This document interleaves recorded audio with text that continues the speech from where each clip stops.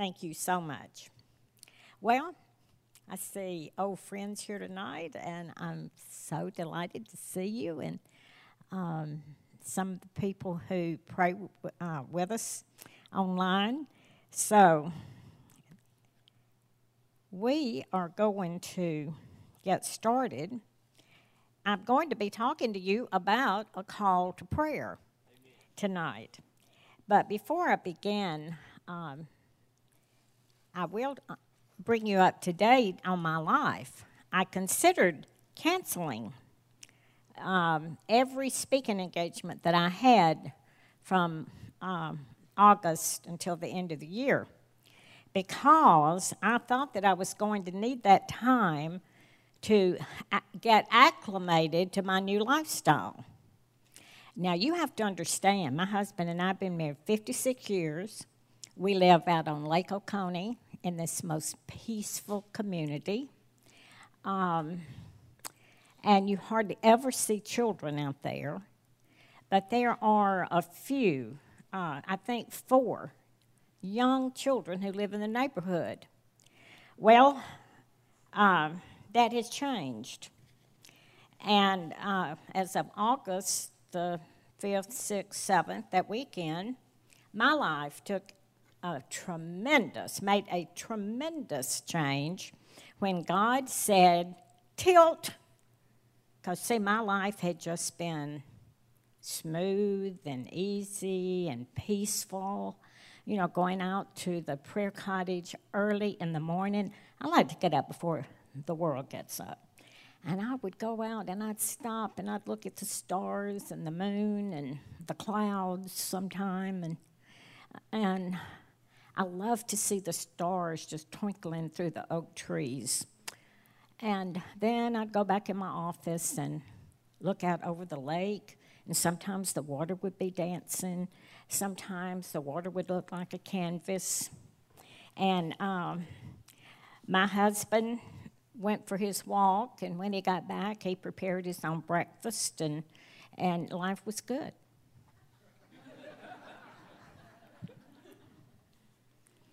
And we went out to eat a lot, and it's not that convenient out there.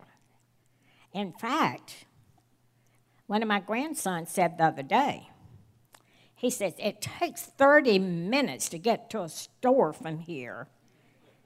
So 5 of my grandchildren now think that they live in the middle of nowhere because they moved in with us. And my life has changed.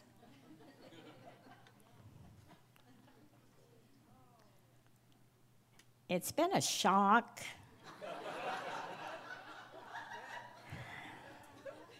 But they really make life interesting.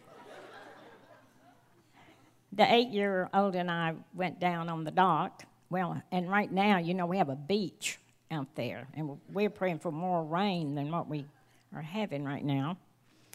And she said, Nana, what do you think heaven is like? And we talked about it. And I told her, I said, I'm persuaded that God is going to have you designing other planets and galaxies. And maybe he will have you designing robes for the angels. And he's going to have a library for me where I can study and where I can continue to write. And then she told me, she said, well, you know, I do want to go to heaven, but I want God to send me back. Now, she's the number 4 child. She said, I want God to send me back as my mom's first child.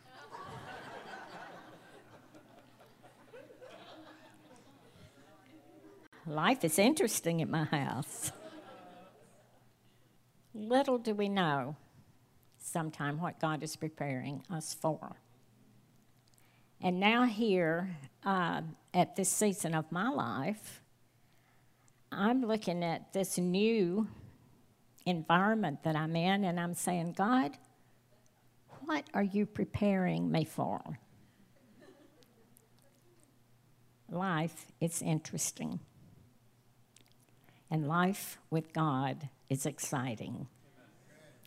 Before I get into the teaching tonight, I want to invite you to visit Word Ministries. Our website is prayers.org. And we're believing God for 100,000 intercessors who will unite from around the world to pray that the will of God might be done on earth as it is in heaven. And each day we pray for a different nation. And today was Romania. And I said, Lord, why would you have us pray for Romania? And we have a wonderful friend, and he says that Romania is home more than Canada or the United States. Rufus Wynot, some of you may know him. So I prayed for him, and then I prayed for the native ministers, and that God would help them renew their minds according to the Word of God. And as I was thinking about that, I said, Lord, I don't want to be presumptuous about this. But you see, it takes a made-up mind to displace erroneous beliefs with the Word of God. And I remembered how some of the people who've been to Romania came back. I'd forgotten it until I was praying that today. And they came back and they said, the native ministers are still having their minds renewed. And so they are still learning how to walk according to the will, purpose, and plan of God. And don't you just love the way the Holy Spirit works? And He brings things back to our remembrance that we're to pray for. And you can sign up on our website.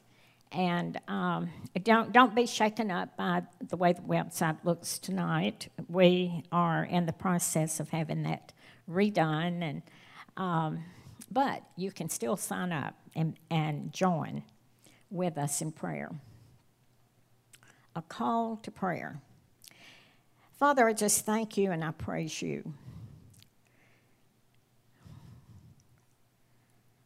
I thank you that each person in the kingdom of God is important to you.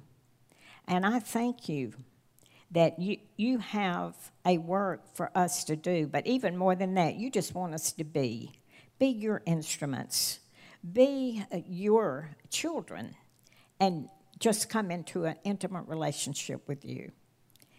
And I thank you that you give us the grace to answer the call to prayer. Father, so many people just find prayer a difficult task. But, oh, Father, when we stop and realize that you have called us to come into this place of prayer, to commune with you, and to even do business with you. Father, you didn't have to include mankind in your plan to do your will on earth, but you did. And so we humble ourselves before you tonight. And we pray that your will might be done in this service. And I pray for those who are listening by radio or over the web. I thank you, Father, that you have drawn them by your Spirit. So we thank you for releasing and imparting your grace to us to be world overcomers in prayer and in this life in the name of Jesus. Thank you, Father. And amen. In Matthew 21:13, Jesus quotes from Isaiah 56:7. You don't have to turn there at this time unless you just would like to, but we're not going to be hanging out there. By way of introduction, I want to repeat what Jesus said. He said, "My house shall be called a house of prayer."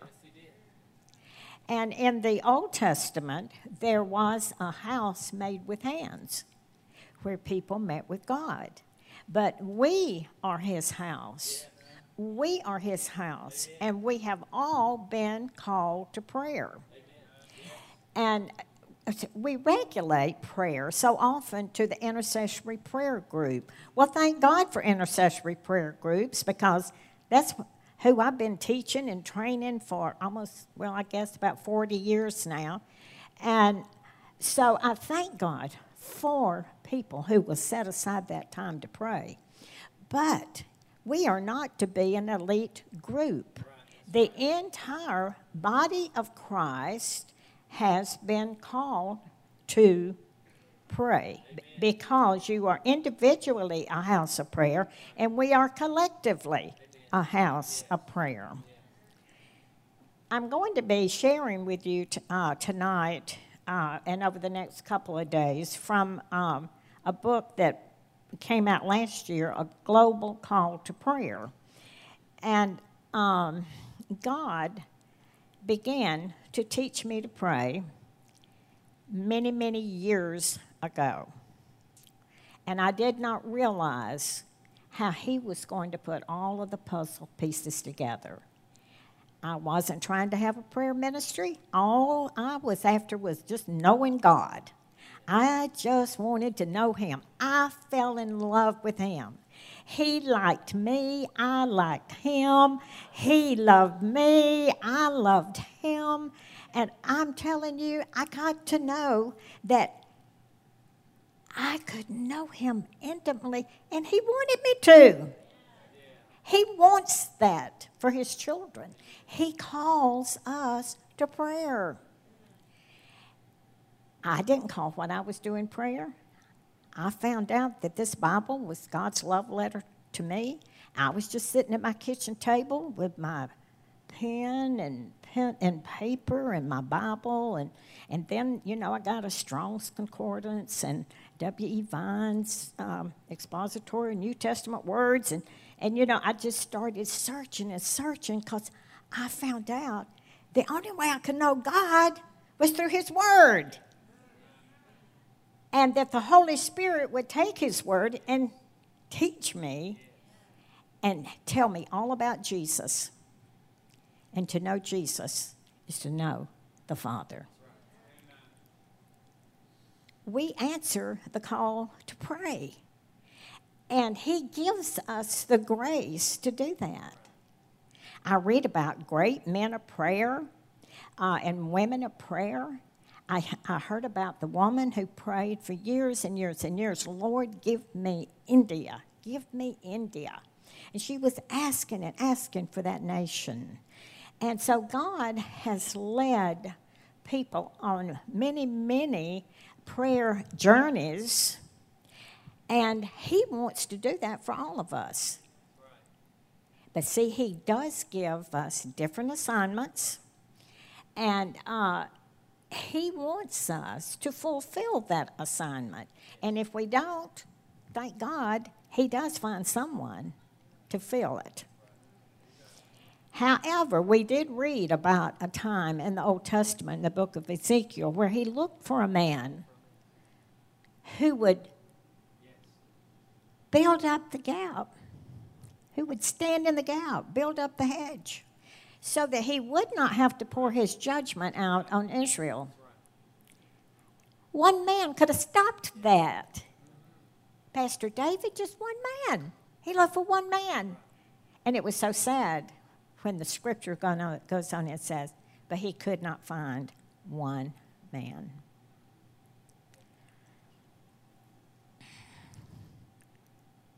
And a lot of people say, well, I just don't know how to pray. Well, we're going to look at what prayer is. A few years ago, the prayer team and I were in the exotic and colorful nation of Morocco. And we toured. We didn't do prayer walking, we did prayer riding. I like that. When you, not too many, well, let's see, should I tell you how old I am? But you're supposed to say, oh, you don't look 77. But anyway, So I appreciate the prayer rides. And we had been touring and praying for Morocco. And now the team and I were really excited because we had fallen in love with the village and the shops there. And it was time to buy a little souvenirs, to bring back to the United States. There was so much to see. There were stalls with fresh meats just hanging out. They wouldn't allow that in the United States. But, lambs were hanging up. Beefs were hanging up. Chickens that had been plucked, they were hanging up there by their feet. And all this meat was hanging up. I didn't linger too long in that department. But the fruits and the vegetables, I loved to see those. They were beautiful. And there were people everywhere. Some were sitting, mostly men actually, sitting at the outside cafes drinking either coffee or mint tea. And I love their coffee and I love their mint tea. And they would look at us sort of sideways when some of us would sit down, out where just the men were sitting.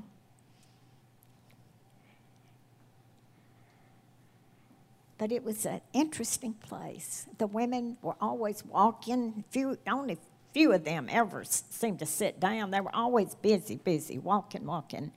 And some had veiled faces and some didn't. Some were dressed actually in Western garb, in jeans even. And they were younger. But, I longed to talk with them. And I just prayed that the light in my eyes would rejoice their hearts. We went to pray for the nation. After an afternoon of shopping, we made our way up on what they call a mountain side. We went up there to pray. Went up there where we would not be disturbed. And there were monkeys everywhere, and there were wild dogs out there. It's a beautiful country. But as we were up there praying, there came a sound from the village. It was an imam who was calling the people to pray. 5 times a day, they are called to pray. They are united in their prayers. They speak the same things.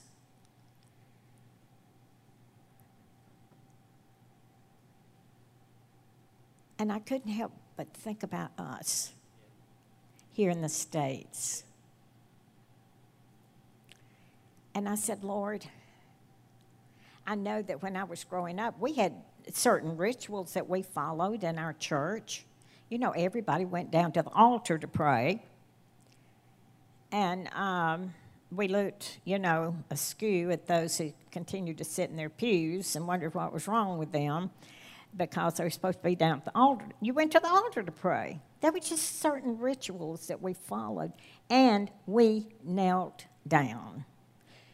That was an act of reverence before our God. But you know what? Then all we charismatics got free.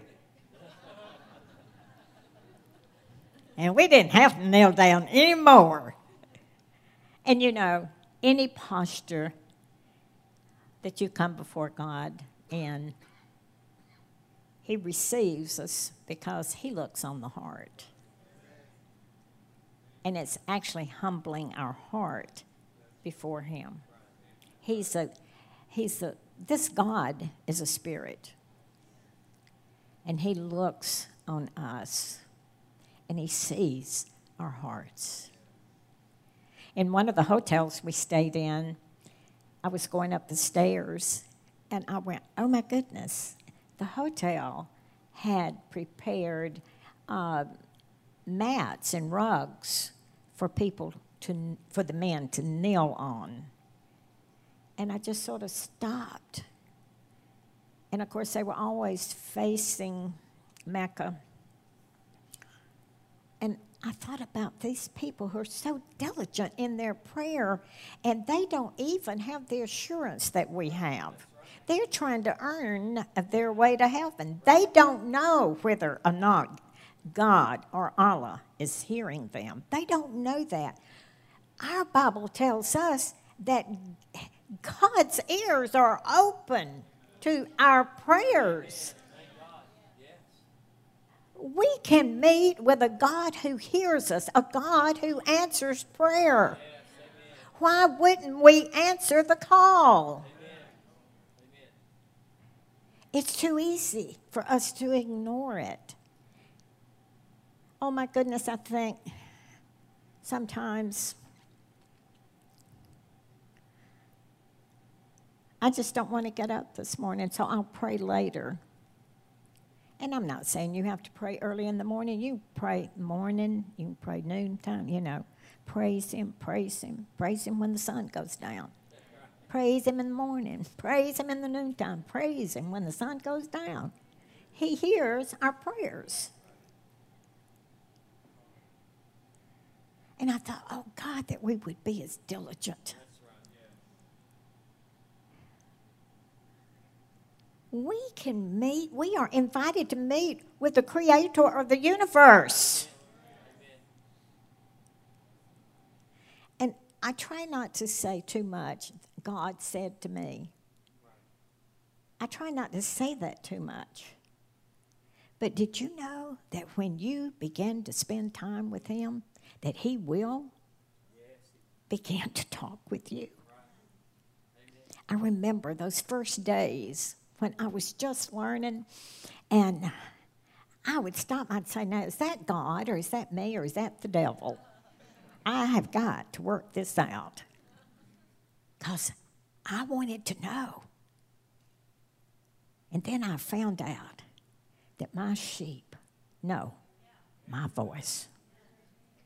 And I began to say, Lord, I'm the sheep of your pasture. Jesus, I follow you. Jesus, a voice of a stranger I will not follow. I didn't even call it praying. I was just fellowshipping with the Father, the Son, and the Holy Ghost. Here in the United States, we drive through large cities and small towns. And you know what? We find churches in every small hamlet and large city. Have you ever noticed that when you get a new car, I remember the first Buick I had, and I began to see Buicks. Everywhere I looked, I saw a Buick. I'd never noticed a Buick before until I had one. I never noticed so many churches before until I was the pastor of a church. Then I saw churches everywhere. I couldn't get away from a church. You don't have to drive far to find a church building. And you know, I ask this question: why have we not united? Why have we not learned to love one another?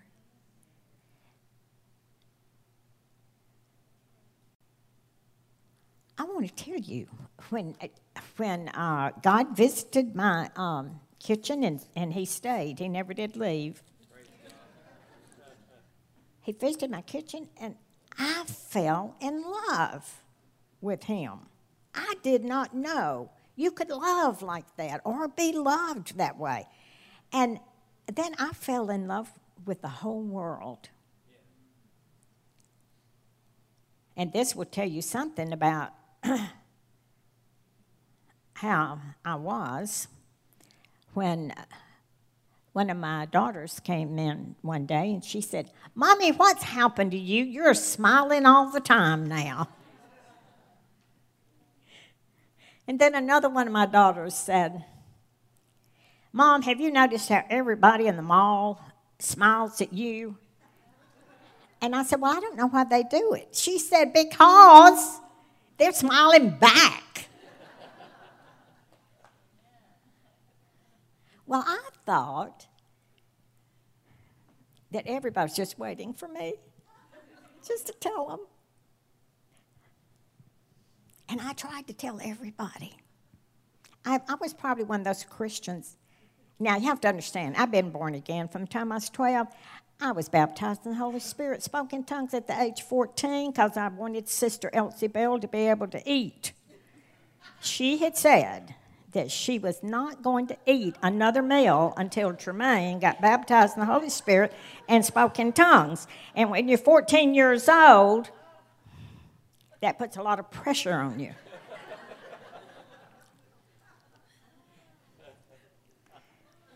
So you had to go to church, and you had to get down at the altar. That's where you got baptized in the Holy Spirit and spoke in tongues.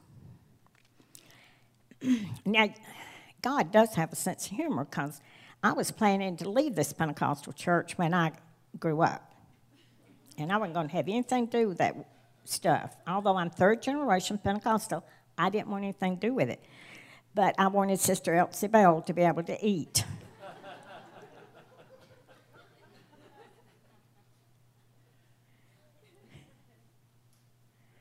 So she and Mother and I went to the church and knelt down at the altar. It was summertime and it was hot. We didn't have air conditioning. And we opened the windows and it was still hot. And about the time I was completely, totally worn out from saying glory, glory, glory, and hallelujah, hallelujah, hallelujah, until I was saying loo, loo, loo. I mean, I was dying. And I put my head over on the altar and I said, "Well, God, I guess Sister Elsie is not going to get to eat because I cannot speak in tongues." Because, see, we believed that the Holy Spirit had to come on you and take you over in spite of everything you could do to stop him and speak through you anyway. Well, you know, God does meet us where we are. I don't know why I'm sharing this. It doesn't have anything to do with a call to prayer, I don't think. But maybe it does. And just as I was ready to give it up, and of course, one of them was telling me to hold on, the other one was telling me to let go.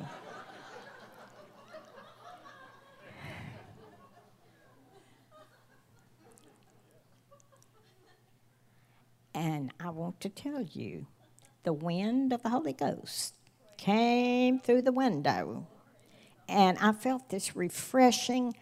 I knew the Holy Spirit was here, and I want you to know, in spite of everything I could do, he just took me over, and he spoke through me, and Elsie could eat. Now, I'd like to tell you that the next 20 years, my life was wonderful, but it wasn't. Because when God came to visit me, he delivered me from depression. Jesus gave us a new commandment. He said that you love one another as I have loved you. That does not mean that we tolerate sin. That doesn't mean that we compromise. But that means that we walk in righteousness, which is simply doing the right thing. One of the grandchildren was memorizing some scripture, and we were talking about Enoch, who was a righteous man. I said, "What does righteous mean?" She said, "I don't know." And so we talked about righteousness means doing what's right, just doing the right thing.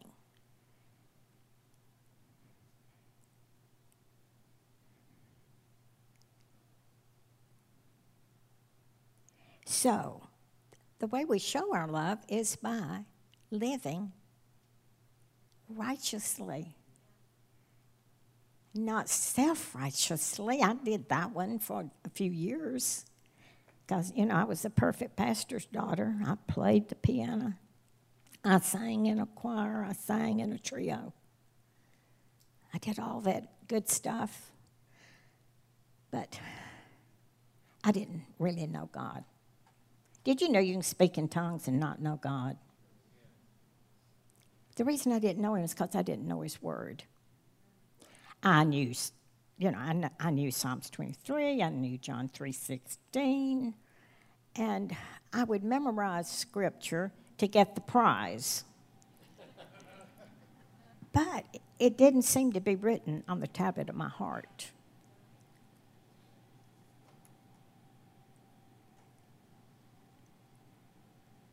We keep ourselves in the love of God. He says, pray in the Holy Ghost. Jude does. Tells us to pray in the Holy Ghost, building yourselves up on your most holy faith, keeping yourself in the love of God.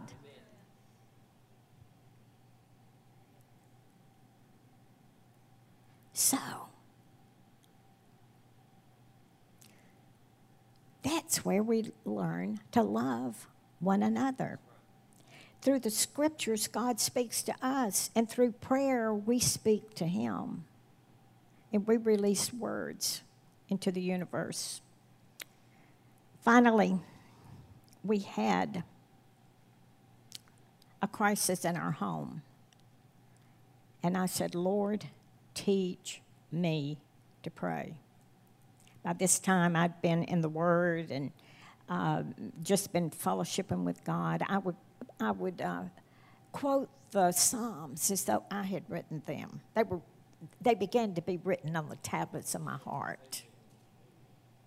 I have people ask me, how did you memorize all that scripture? I said, I didn't.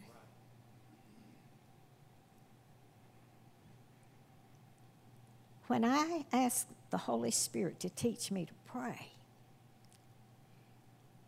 he began to take scripture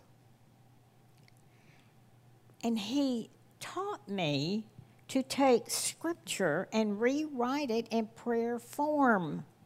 Now, I thought I was the first person in the world to do this, but I found out I'm not.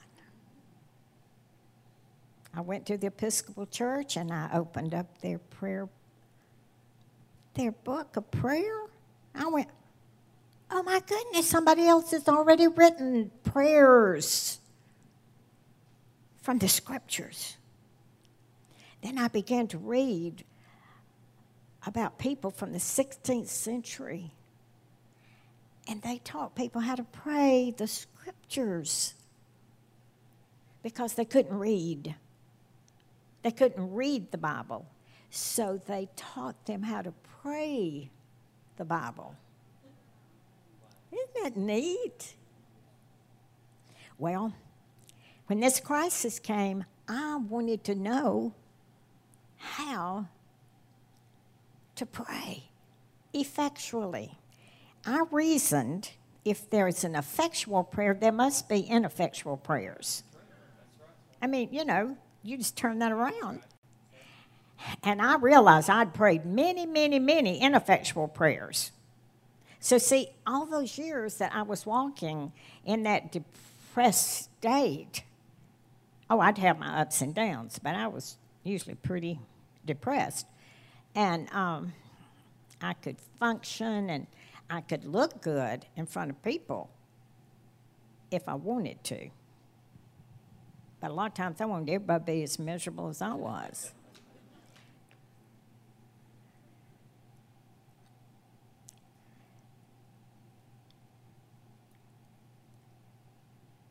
But now, I wanted to learn to pray effectually, during those times, those years, I had prayed many ineffectual prayers. So I found out, and I know I'm not having you turn to all these scriptures, but I found out in James 5:18 that is the effectual, fervent prayer of a righteous person. I know it says man in your Bible, but that's a person. God created Adam, male and female, and I'm the female side of that. So, so we're not going. I'm just believing that God, that men and women in the body of Christ are going to learn how to cooperate with one another and not be threatened by gender anymore. It's in that place of unity where answered prayer is guaranteed. But I found out it's effectual prayer of the righteous that avails much. Well, I remember I wrote that on a piece of paper. I put it up on my refrigerator. And I said, well, I've been taught we were going to be righteous when we all got to heaven. Well, how could I be righteous here? And then I found out from book of Corinthians, I don't know, 2 Corinthians 3, tell me where.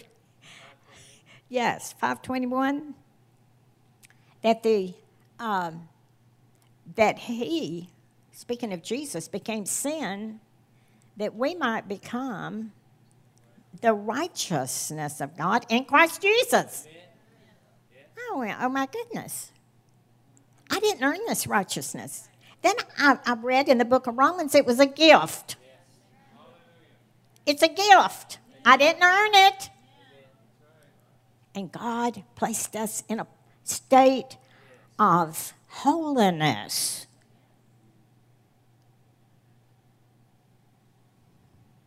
I said, okay, God, I need to know how to approach you.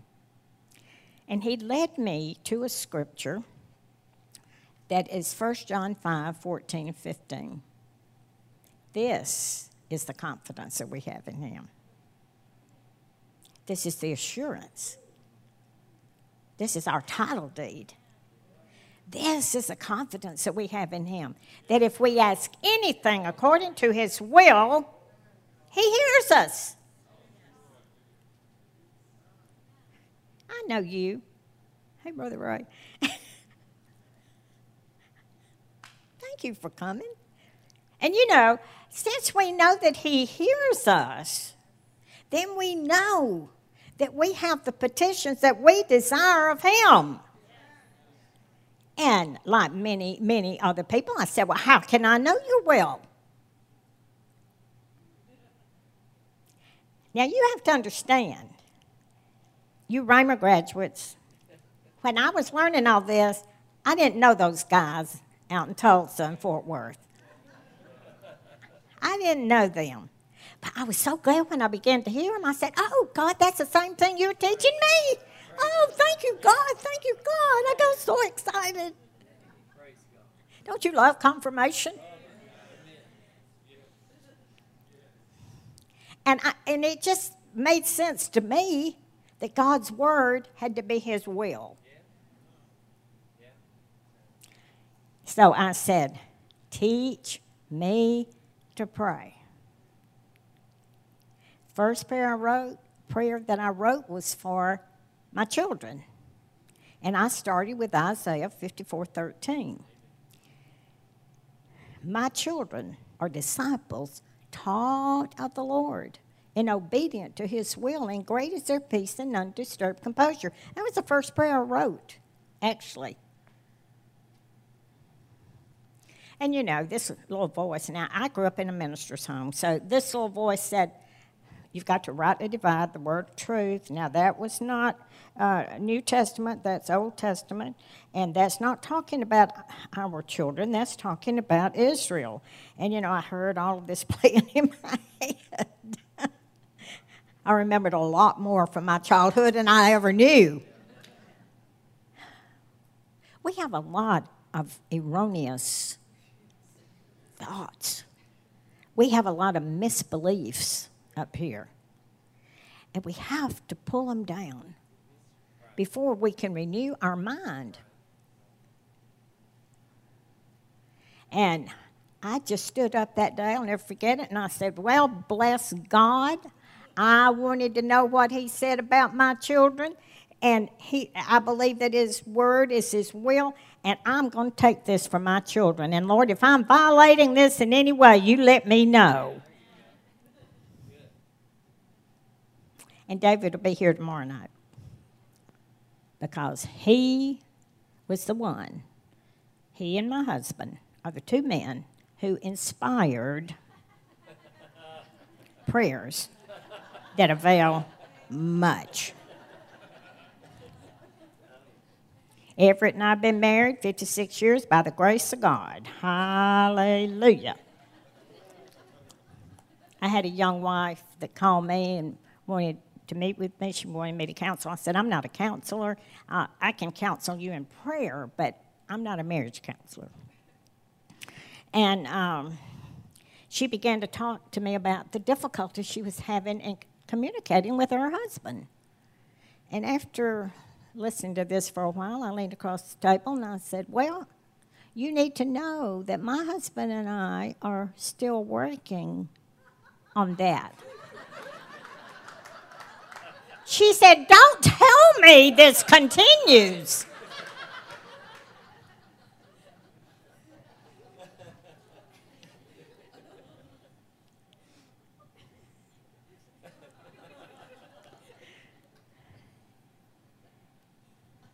That's not what I meant. Of course it's what you meant. I couldn't have meant that. And I couldn't have said that because I never thought that. I know what you said. I didn't say that. Yes, you did. We learned that didn't get us anywhere because we forgot what we started out talking about.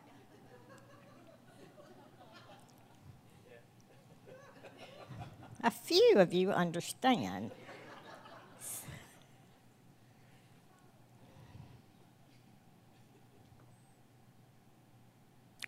So, I began to write prayers. See, I have people who say to me, well, I don't read anybody else's prayers. I don't read written prayers. I said, well, that's okay. I just pray from my heart. Now, I'm going to ask you to turn to a scripture, Mark 11. I bet you didn't know that was on prayer, but it is. It's about prayer. I just want to pray from my heart. I'm not going to read somebody else's prayer. I will pray from my heart. If praying from your heart is working for you, you don't need prayers that avail much.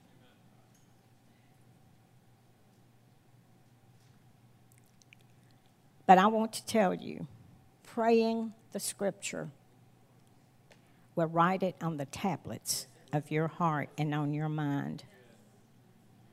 I don't think I've ever had to stop and ask somebody for a scripture reference before, but I did tonight. That humbled me a little bit. That's okay. So Mark 11.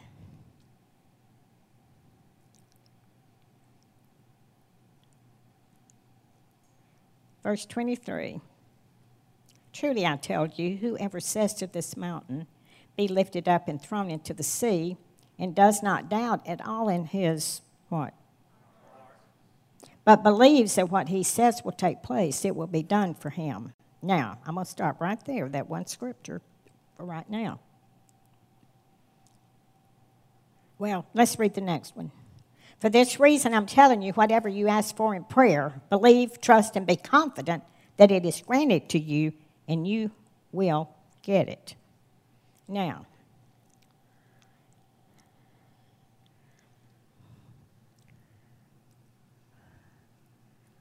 what is in your heart? What is on the tablets of your heart? I have sat in prayer groups, and I have heard, and usually it's women that do this, and they tell God everything their husband's done wrong and how he has treated them, Or they tell him how sorry and low down their children are acting.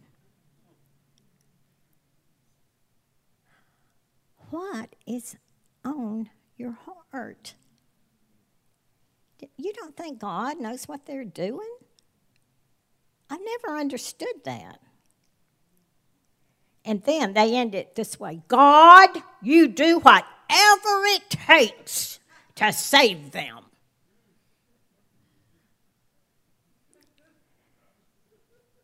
Where is that in Scripture? God's already done what it takes to save them. He has already sent the Holy Spirit who convicts and convinces us of sin, righteousness, and judgment. I don't know. You know, I get to thinking about some of the dumb things that I've prayed. I'm telling you, when our son would get in trouble and have to go to court.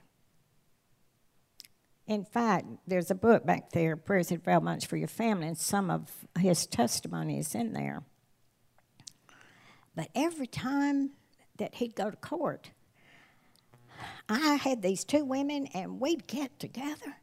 And I mean, we prayed for that judge. Oh, my goodness, we prayed for that judge. We told God what to do with that judge. And you know what? We thought God was hearing us because he got off a lot of times. That looked like God to me. God is hearing and answering our prayers.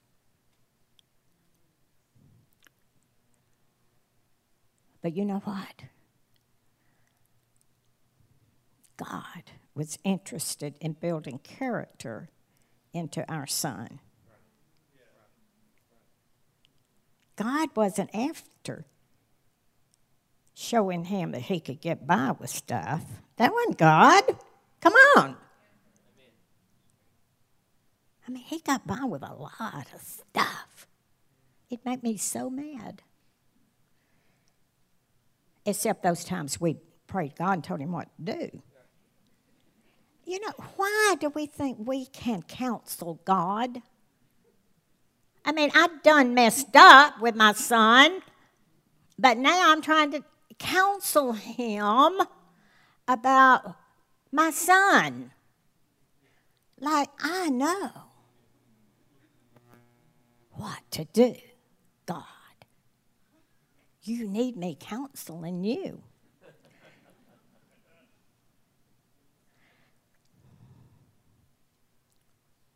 You know what?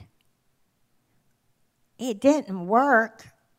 It just would put a Band-Aid on things for a while, and it'd look good for a little while, and I'd breathe a sigh of relief for a little while. But God, one of the things he showed me out of the Gospels, when Jesus was talking to Peter, he said, Peter, Satan desires to sift you like wheat. Did you know that Jesus didn't stop and rebuke the devil? I mean, we did all the binding and all the loosing. We did all that. Jesus didn't do that. He said, Peter, I'm going to pray for you that your faith will not fail. And when you come through, you will strengthen your brethren. I got hold of that. See, we get so distracted by natural things. We get so distracted by how it looks. And we forget that there's a big picture. And finally, I realized what God wanted to do was build character. And I know, I hate that saying. No pain, no gain. But I've lived long enough to find out.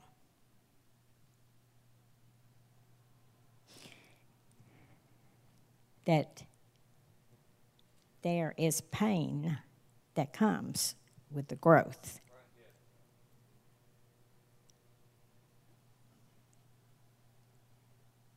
And God began to help me look beyond and through the scriptures. He began to change me as I began to pray scriptures. For instance, he gave me this, and I'm not through with that. And let me finish this first. See, when you look at that, whoever says, that means you open your mouth and you speak. That's what you do in prayer. You open your mouth and you speak. The problem is often we are not speaking what we really believe in our heart. You have to persuade yourself sometime that what you are speaking is true.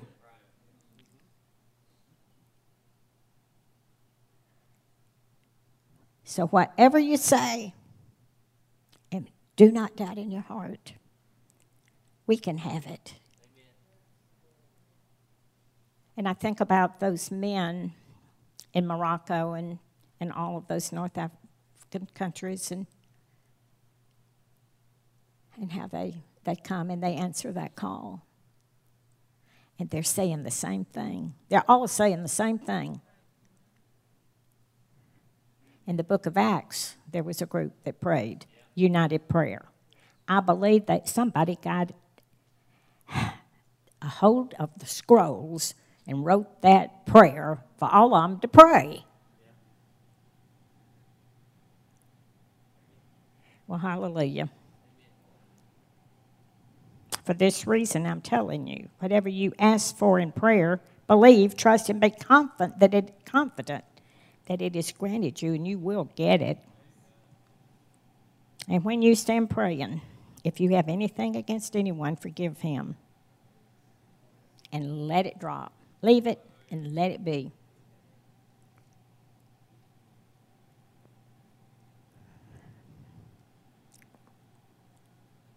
I won't go into any more of that tonight.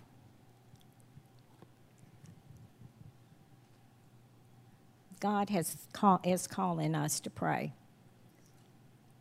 Only prayer, a spiritual revolution, is going to save our nation. That's right.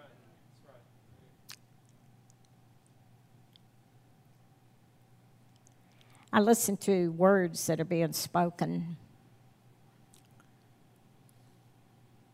And I listen to words that are saying, this is what the people believe. This is what the people want. And I'm sitting there thinking, I don't believe that. I don't want that. But do you know, they tell us if we listen long enough, we begin to believe it. Why wouldn't we take the scriptures and pray them and pray them and pray them until we believe them?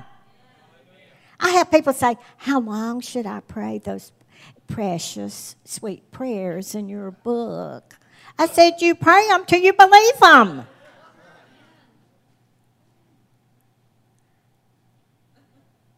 That's how long you pray it.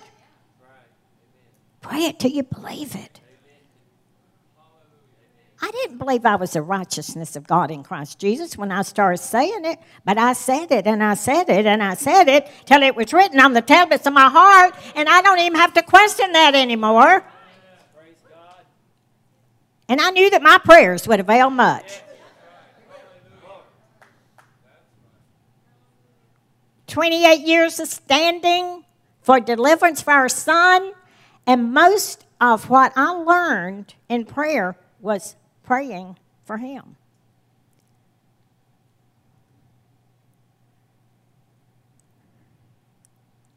But I didn't even get to be present the day he was delivered. I didn't even get to take any credit for it.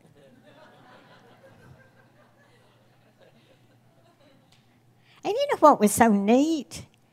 God showed me that I wasn't the only person praying. I was in a church, and a woman came up to me after the service, and she said, "Do you have a son?" And I said, "Well, yes." I said, "You mean I didn't mention him today? I usually mention him." She said, "No, you didn't." And she said, "I need to know if you have a son." And I said, "Yes, I do." She said, "God spoke to me today and told me to intercede for your son." She was in another state.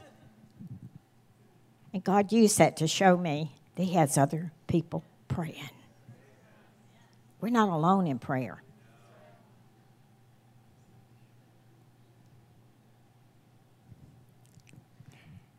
Y'all may not believe it, but I'm trying to close. And one of the first prayers that I wrote was to watch what you say.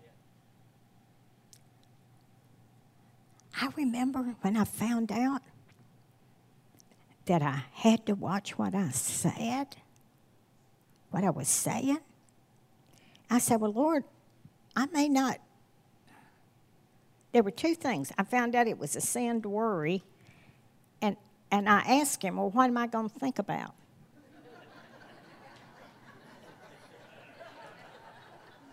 Now, see, some of y'all won't admit that, but y'all wondered too. And then I found out I had to watch what I was saying, and I thought, well,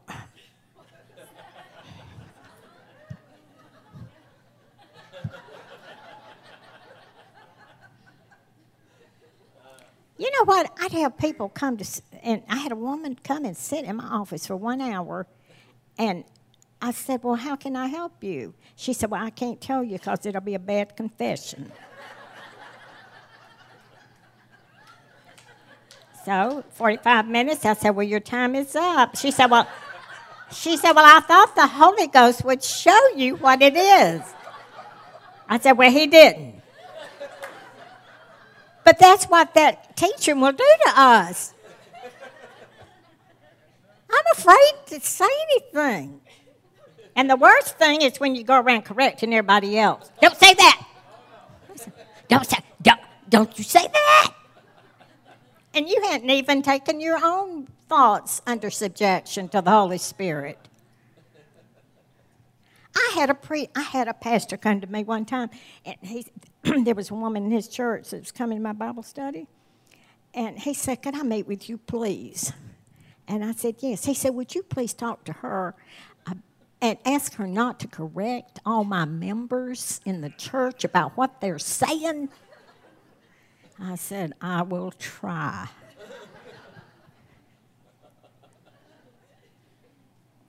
So I wrote a prayer. "Father, today I make a commitment to you in the name of Jesus. I turn from speaking idle words." Do you know how hard that is to do? We grew up speaking idle words. "I turn from speaking idle words and foolishly talking things that are contrary to my true desire to myself and toward others. In the name of Jesus, I submit to godly wisdom that I might learn to control my tongue." Oh, Lord, do I have to control my tongue? Have you ever spoken things? When I first started practicing this, I would start telling something, and all of a sudden I'd have to stop and say, "Wait just a minute. Could we start over?" If you'll put that kind of demand on yourself, you'll start talking differently. Because that's humiliating to have to say, "You know what? That's not true. Well, that was, God forgive me for lying. I did, we got to start. Can I start over?"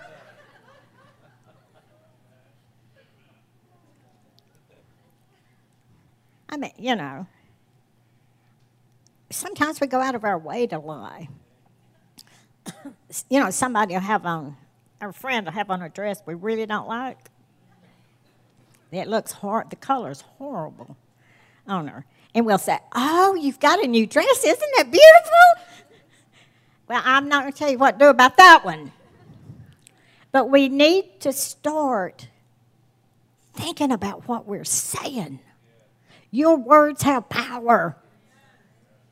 And see, you begin all this in your prayer closet. That's where you begin it. Then you don't have to run around saying, I didn't mean to say that. Can we start over? I'll tell you the hardest thing I ever had to do.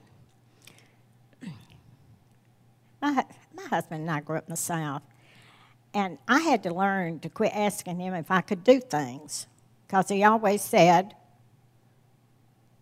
somebody said it, no. I don't know, it just fell out of his mouth. So what we women in the South do, we learn how to manipulate to get our way.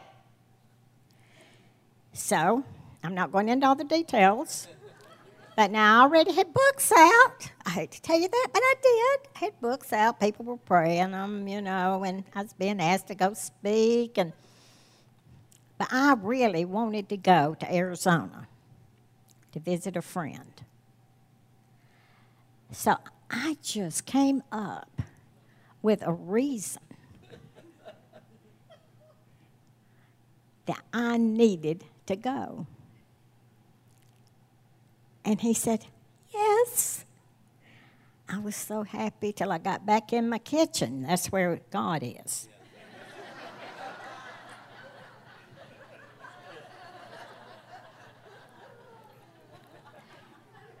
And he said, you know you lied. I said, God, forgive me. Don't make me go and confess to him. You know what God did.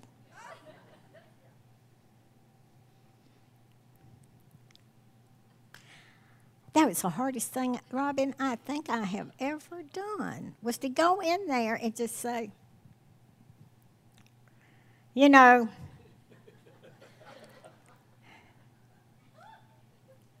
I've got a confession to make, and it ain't a positive one.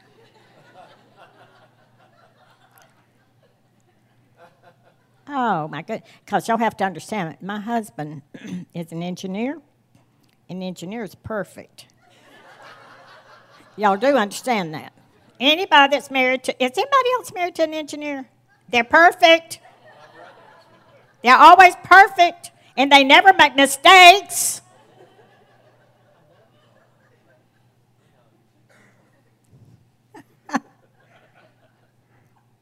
They don't have any emotions.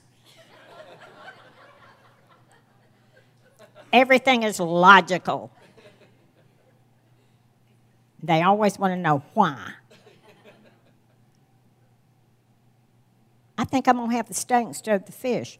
Why? It's crazy.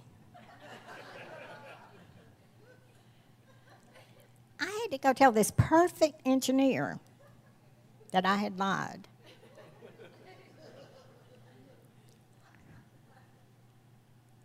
Now he, I think, forgave me. God did. And God was pleased that I was willing to say, I'm through with this manipulation. It is witchcraft, ladies and gentlemen. Men manipulate too. And because I'm the righteousness of God in Christ Jesus, I set the course of my life for obedience, for abundance, for wisdom, for health, and for joy. Set a guard over my mouth, O Lord. Keep watch over the door of my lips. Then the words of my mouth and my deeds shall show forth your righteousness and your salvation all of my days. I purpose to guard my mouth and my tongue that I might keep myself from calamity.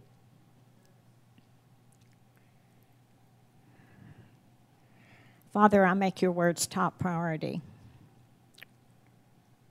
See, when I wrote all this, I was just writing it, but someone came up to me out in there. I did make it to Arizona, and she came and she said, This book changed my life. She was just shaking it like this. And I took it from her and I said, this book changed my life too. She said, I thought you were the author. I said, I am, and it changed my life. Well, glory be to God. Let's stand. Please. Do you know nearly everybody says, would you stand to your feet? And my engineer husband says, what else?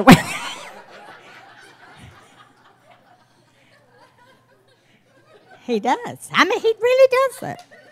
Y'all think I'm teasing, but I'm not. He says, what else are we going to stand on?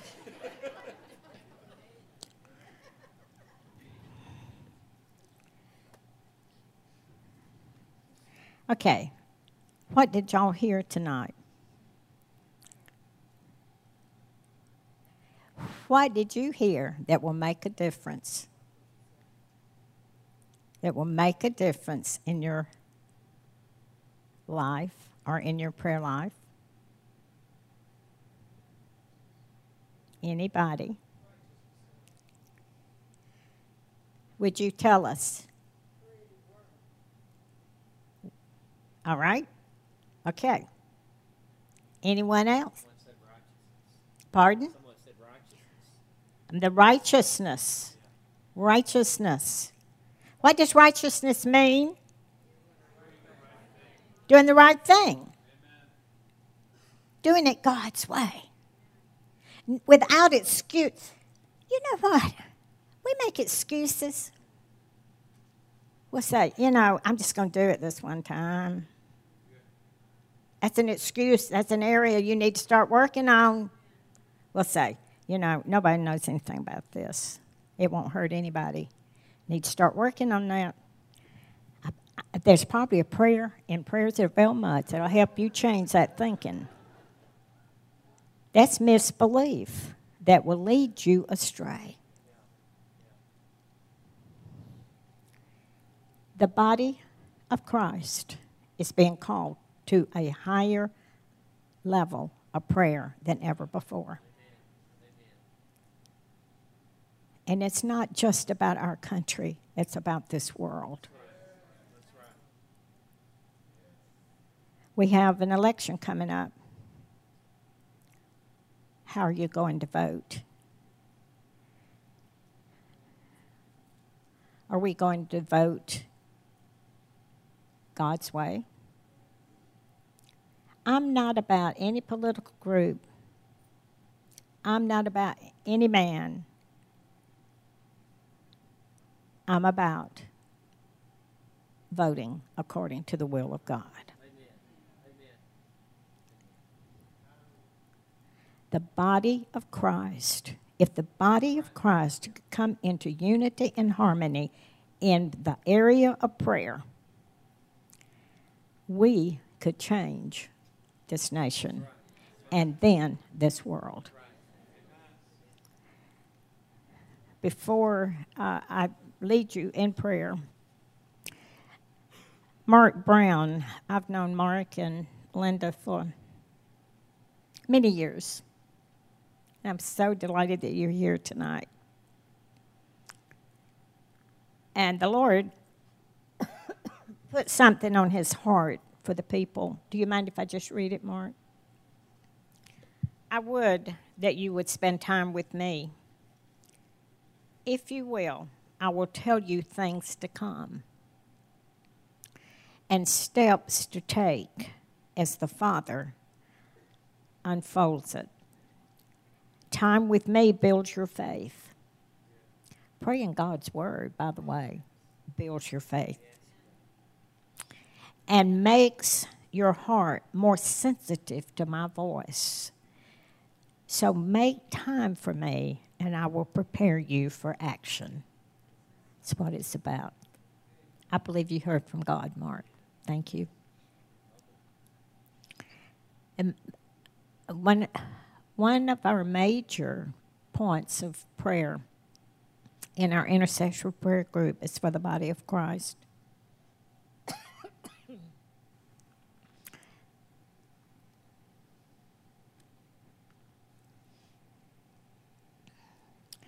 I have prayed and asked the Lord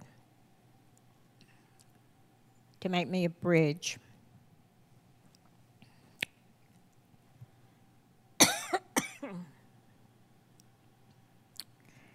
And if you buy a global call to prayer, you will see in there where I talk about the body of Christ coming together in unity. We've got to quit arguing about tongues.